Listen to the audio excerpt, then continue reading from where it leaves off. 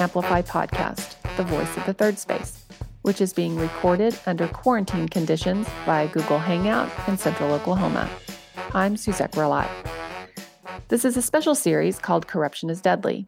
In this episode, Sara Bana and I return to issues of corruption in the medical field and healthcare industry.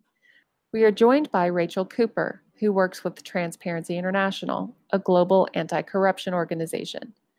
Before joining Transparency International in 2017, Rachel served in the British Foreign Office, where she worked to deliver global health projects alongside international non-governmental organizations and medical colleges. As a diplomat, she served in the United Kingdom, Denmark, Slovakia, and Sierra Leone. Throughout her time focusing on health projects, she has worked closely with the British Medical Association, the Royal College of Obstetricians and Gynecologists, and the Royal College of Nursing. Rachel has a law degree and a master's degree in development management. Please join us for this conversation about corruption in the medical world, as it is more important than ever to understand how corruption is not only costly, but deadly. Hello, everyone. Welcome back to another episode of Corruption is Deadly. This is a special series of the Amplify podcast. And with me, as always, is Sara Bana. Welcome back, Sara. Thank you for co-hosting the show with me and for being here today. Good afternoon, and I'm so excited to be here. Thank you, Dr. Gerlach. Thanks, Sara.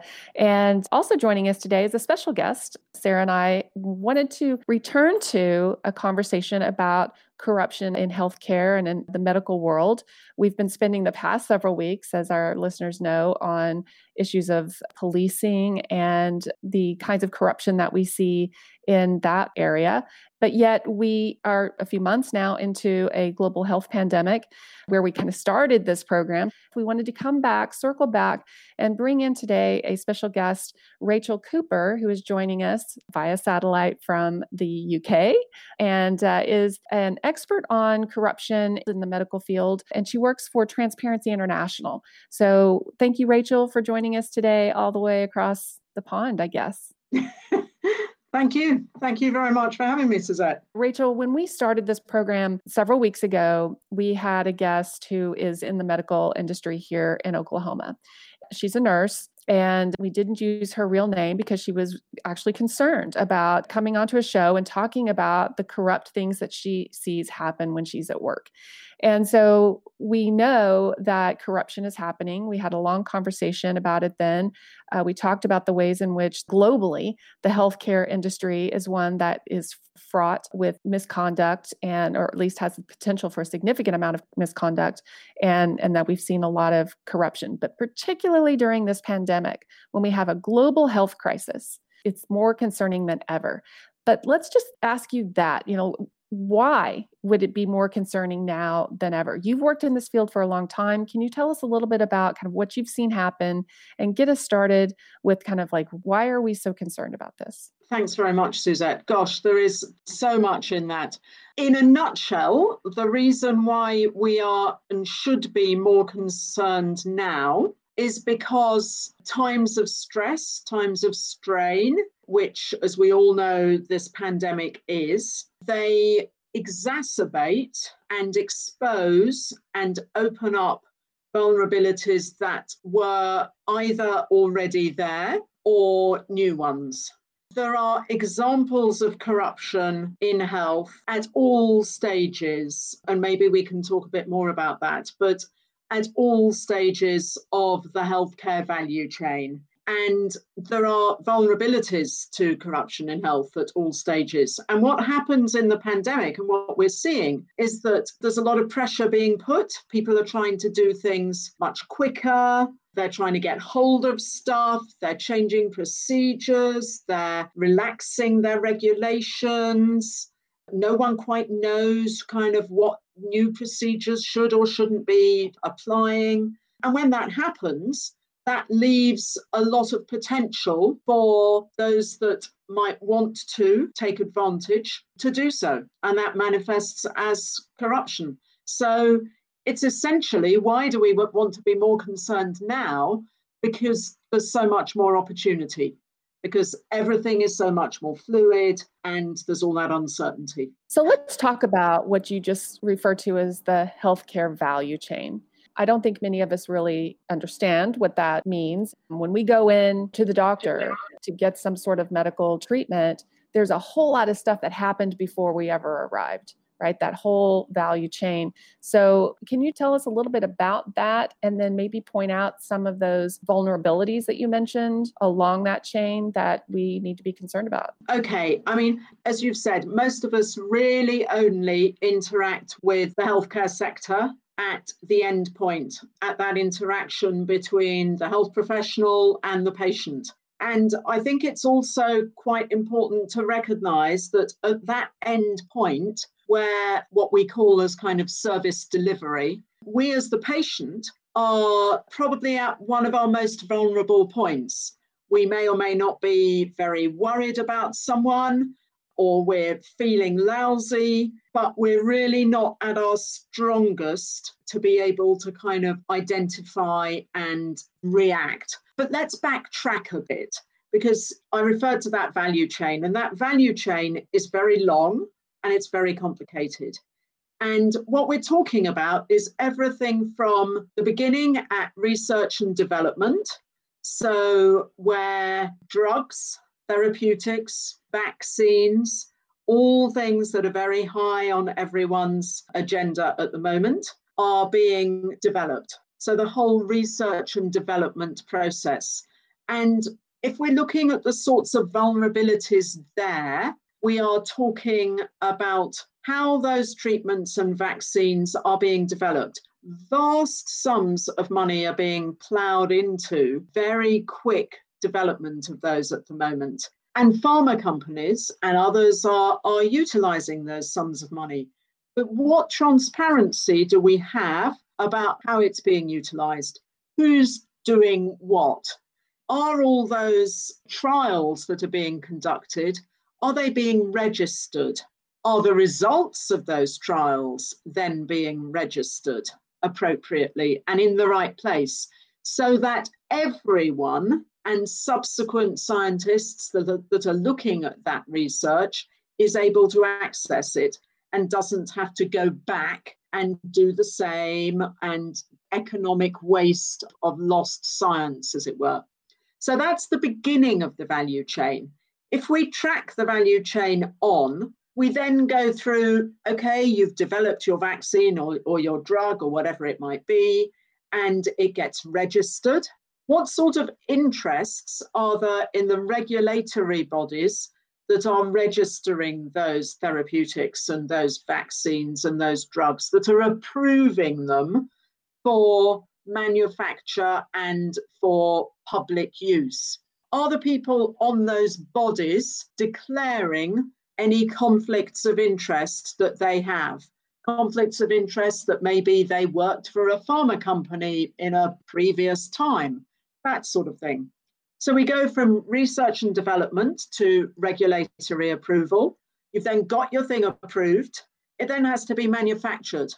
Who's controlling the standards, the quality assurance, the quality reassurance of that manufacturing process to ensure that the product that the healthcare professional presents you with is at the right quality, or is it substandard? Did something go wrong in the manufacturing process so the most important active ingredient isn't at the right proportion? Or was it totally falsified? Is it actually just a placebo presenting in a nice, credible box? So you've gone from research and development, approval, procuring that product, deciding that it needs X billion or X 100,000 of whatever product it might be. How are those tender processes being run? Is the collusion? Is the price gouging going on?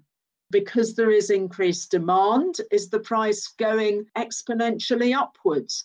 How are you checking the people that you're tendering out to provide that product, that they actually have credibility to do so? And, distribution in different parts of the world means different things. But, if we're talking about Africa, maybe we're talking about how much of it actually falls off the back of a lorry in the process. But equally, in America or here. It can be what's happening in the warehouse, what's happening in the general medical store in the state or in the city. And then finally, we might get back to that point of service delivery where that product is on the shelf and your health professional is advising you that as a patient, this is going to deal with your problem. And at that point, there are equally questions about potential corrupt professional being wined and dined by the manufacturer of that product, by the big pharma company. So I hope that gives a bit of a chance to see how all of those points of vulnerability can be manifest across the value chain. Rachel, thank you for kind of giving us the overview of what clearly is a long and complicated chain, a long, complicated process from that research and development all the way to what you get when you visit the doctor or go to the hospital. And obviously your point about transparency along that process, because obviously the longer and more complicated the process is, the more difficult it is, right, to make it transparent, so that you have to be very intentional about making it transparent all along the way in order to avoid some of the corruption that is potential along that value chain. But can we talk for a few minutes about some of the red flags maybe that we've seen, some of the concerns that have been popping up now? I mean, you've mentioned things like we have to move faster because we're in a pandemic. We obviously are concerned about supplies and where we're getting those supplies from. We have to relax our regulations and perhaps even just, throw out our standard operating procedures right now because we need to do what we're doing quickly. And that means there are oversight problems, et cetera. So that being the case, what are some of the specific red flags that we're seeing in terms of money being siphoned off, in terms of counterfeits or potential deadly things being consumed, like hydroxychloroquine, for example? What would you point us to in terms of, evidence of this actually happening? There are very clear examples of it happening already. And I'm sure we will continue to see it. And, there are examples first of countries formally making those changes. So Australia passed a law to accelerate the rollout of diagnostic tests. Zimbabwe called for tenders to close after 48 hours rather than after the usual 2 weeks. The UK changed its regulatory approval mechanisms for devices. But actually, the types of example that we're seeing is that, for instance, at the point of, let's take R&D. So let's go back to research and development. We've got all these pharma companies and scientists and universities and academia, some of them funded by public funding. They are all, rushing about on all our behalf, trying to develop new therapeutics and new vaccines. But we also see that there are a vast number, certainly in Europe, of these companies and consortia that are doing all this work who have absolutely no experience of previously registering either the trial that they are doing or the results that might produce. So, they don't really know what they're getting into in terms of how to ensure that their scientific effort is justifiably reflected. A lot of those trials are also very small. We also saw an example, I think it was probably about a month ago, of SugarSphere, which was a consortium that nominally did some research on hydroxychloroquine. And it wrote this research up in the New England Journal of Medicine and in the Lancet. Now, many people will recognize those as they're the top echelon of medical publishing. So you assume that what you read in those is going to be credible and accurate. It subsequently transpired that SugarSphere research was totally fabricated. I can't remember how many cases it was, but the 150,000 cases that their research was based upon didn't exist. It was totally and utterly fabricated. Now, okay, the New England Journal of Medicine and the Lancet were on it reasonably quickly. They retracted the articles. The reviewers of the article detracted their support for it. And those at the center of the kind of medical community probably know that it's been discredited. But that's actually too late. And we know that there are some countries like Bolivia or Peru, I think, that have already, on the basis of that early supposed research, have built it into their procedures. And, their procedures are supporting in some way the use of hydroxychloroquine, when that research, at least, and the general research around it, is not demonstrating that it is an appropriate therapeutic for this cause. So there are plenty of examples. There are equally examples at the point of procurement, where I think it was Brazil, where they discovered they did a procurement for a large supply of PPE equipment. And they discovered that they were paying 10 times the price that they had paid in January. Now, we're not talking about ventilators here, we're talking about PPE. So price gouging at the very kind of basic level.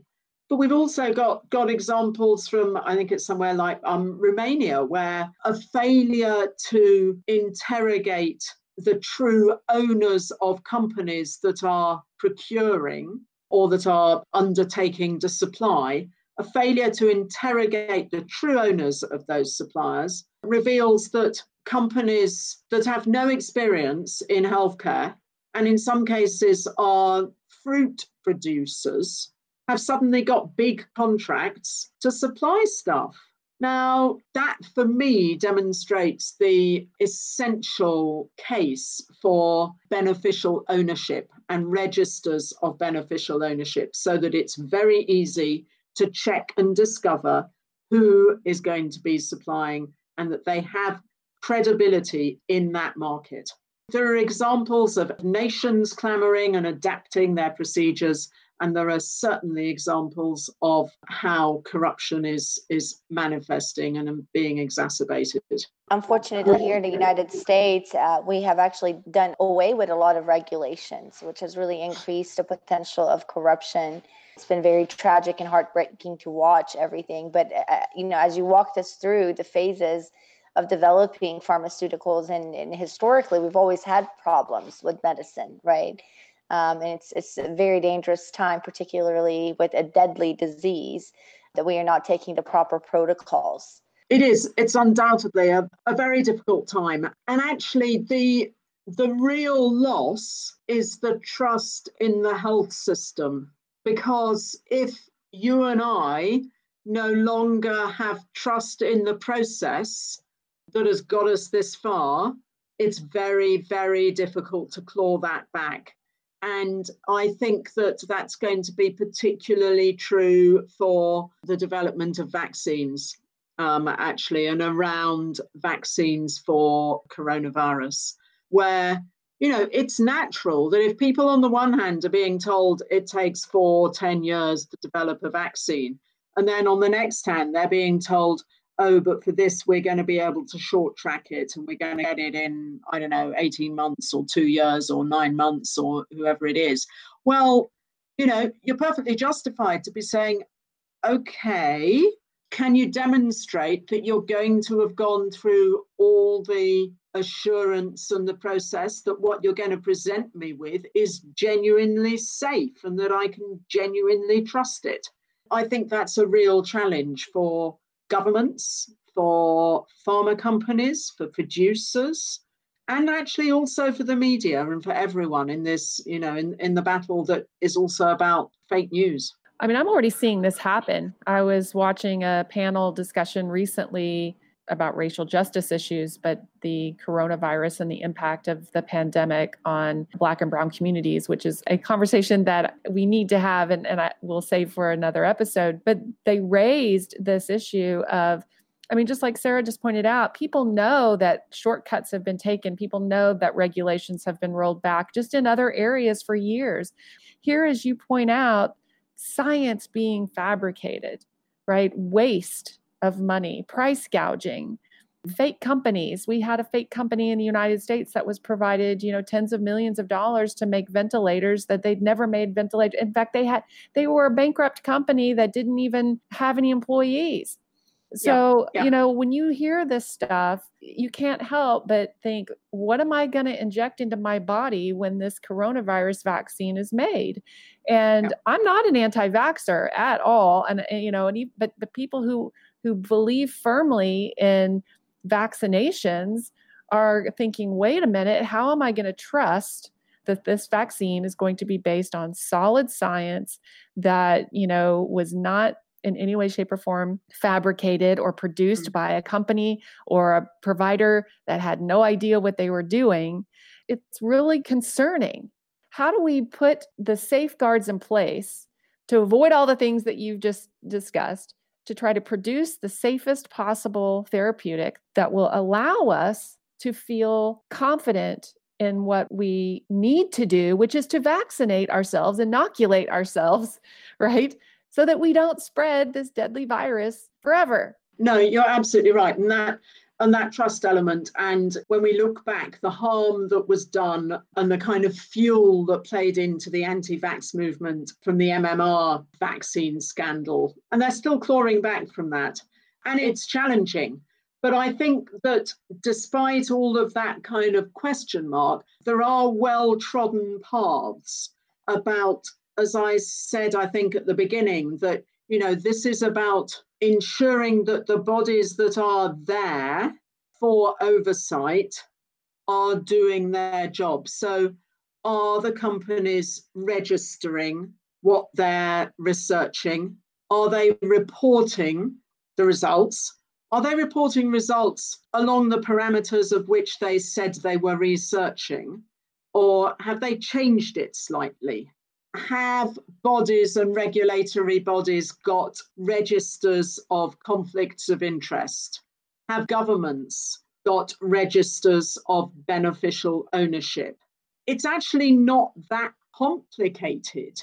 And, one of the things that we talk about quite a lot in kind of transparency at the moment is about retrospective accountability, that ultimately people will be held to account for all of this stuff. And, companies that have taken shortcuts, it will come home to roost. And those that are playing by the transparency rules and are having at the heart of what they do compliance and trust, they will be the beneficiaries, because they will be the people that, that the public believes. And I've little doubt that we will all have inquiries about, all our governments will have inquiries about how our emergency procurement mechanisms have been used or abused. There will be changes made. And, we as citizens have a place and a role to play in all of that, advocating for that, and then asking the right questions, and even asking at the point of service delivery, questioning if your doctor tells you to go round the corner to this particular chemist, why can't I get it from the hospital pharmacy? If the clinic near you or the health centre near you is due to be being renovated, there are citizen groups that can check if you're meant to be getting X number of operating theatres, that you're getting X number of operating theatres, and that it's not a shell of a building, and that someone hasn't walked off with most of the payments for it. We at Transparency International, we see this as a kind of triangle.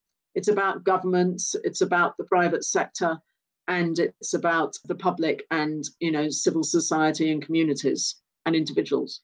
I was really interested to ask Rachel of how corruption may have played a role in the widespread of the disease and the lack of getting that information and knowledge of the virus, being out there, and how our global governments may have failed us. The WHO, and I'm very aware that your president has withdrawn funding to the WHO. I think that exactly the same sorts of vulnerabilities manifest even in global governance. Global governance is often about who puts more money in, about which nation wants to hold this particular role or wants to have that commissioner. There's normally some reason for that in order to advocate for some particular line. And, I think that there are strong cases for how, and you can track back in history, the lack of real teeth that the WHO has and why that was. And geopolitics plays a role in that. And, the reason that we haven't got a really strong, responsive WHO, and I believe the WHO, I'm not an anti-WHO. I think WHO is probably trying to do its best in extraordinarily difficult circumstances. And I'm sure that, in 5-10 years' time, we will look back and we will have had a significantly reformed WHO. But the reason that it's struggling is because of all those things over the last 5-10 years. You don't produce a wonderful multinational global organization capable of responding to this type of crisis if it hasn't been funded and basic fundamental governance issues haven't been sorted out. So, I think has it contributed? I think geopolitics plays a role, undoubtedly, in all of this. How much it's contributed, don't know. And I don't know that we'll ever get the full answers to any of that. You mentioned earlier the issue of accountability, and it relates to Sarah's question of global governance structures, but also down to the very local structures. I mean, everything from top to bottom. On this show, we've discussed accountability a lot and how hard it is to hold those who violate laws, but not only that, just norms and principles, are violating basic human rights that for whatever reason have the incentive to take from this health value chain and not give back to it what is needed to save lives and do right by humanity. Will those who engage, companies, corporations, governments, individuals, be held accountable? And obviously our global governance structure as it is there are issues with accountability there in and of itself. But even nationally, domestically, trying to hold people accountable when they actually do this. So in other words, the safeguards of everything happening properly to begin with is one thing, but then actually holding accountable those who do the wrong thing along the way, who will contribute to not only the loss of money, but the loss of life along the way. How do we ensure some accountability here? And how optimistic are you that we can do that? I think that just to pick out two kind of elements, two strands of really live debate. So there's a big debate at the moment between governments and funders and the pharma sector about this question of a kind of common global good, and that the extent to which the pharma sector responds in a way which is transparent and reflects that understanding how they are doing science and also how they are pricing the cost of doing that science. There's a kind of lots of historic opacity about the cost of research and development. How much time and effort does it actually cost to have X number of researchers, standing in their labs for months or years on end? Issues about the cost of scientific endeavor, and that this is one of the first times where pharma have really been challenged about this is a global public good. That is this the point at which we aren't just talking about little constituencies who are unfortunate enough to be experiencing, some sort of disease or condition. It's a global thing. You can't escape this anywhere. So I think that's the first thing to say. The other is actually back down at the point of service delivery. And that is people beginning to talk about the allocations framework. And that will be the kind of mechanism through which decisions are made about who is entitled to receive vaccines or particular therapeutics. I think probably vaccines. So depending on how the science works, and depending on how many doses of that vaccine are manufactured, it's not quick or easy to suddenly vaccinate the whole world. So what is that allocations framework? Is it everyone in particular countries, or is it health workers and everyone over 70 globally? So some of those questions and the kind of inequalities about the negotiating power and the inequalities about if you're a more developed, richer government, you might be able to afford to put in now a kind of down payment to get X number of doses of whatever it might be. But what happens to the low and middle income countries who can't do that? And there are systems, I'm not saying they're ideal, they aren't, but there are beginning to be systems to address and at least acknowledge and plan for those sorts of questions. Well, Rachel, that's an excellent way to perhaps end part one of this conversation, because that opens those issues of access, the issues of inequitable distribution, of just suffering from the coronavirus to, having the healthcare that you need. There's so much to talk about there. Fortunately, I wrangled Rachel into a second episode of Corruption is Deadly so that we can really expand on that issue. So thank you, Rachel, for sharing your expertise and your thoughts today. It's so important for us to understand all of the ways in which corruption is affecting our lives and the ways in which we need to be paying attention, what we need to be focused on so that we can be more confident about our healthcare in the future. So thank you for being here. And thank you, Sara. Thank you both. Thank you very much. Good to talk to you. You've been listening to the Amplify podcast, the voice of the third space. This episode was recorded via Google Hangout and produced by Jackie Sexton Braun in Central Oklahoma. Find more about us and the resources we mention in our podcast discussions online at ournameisamplify.com.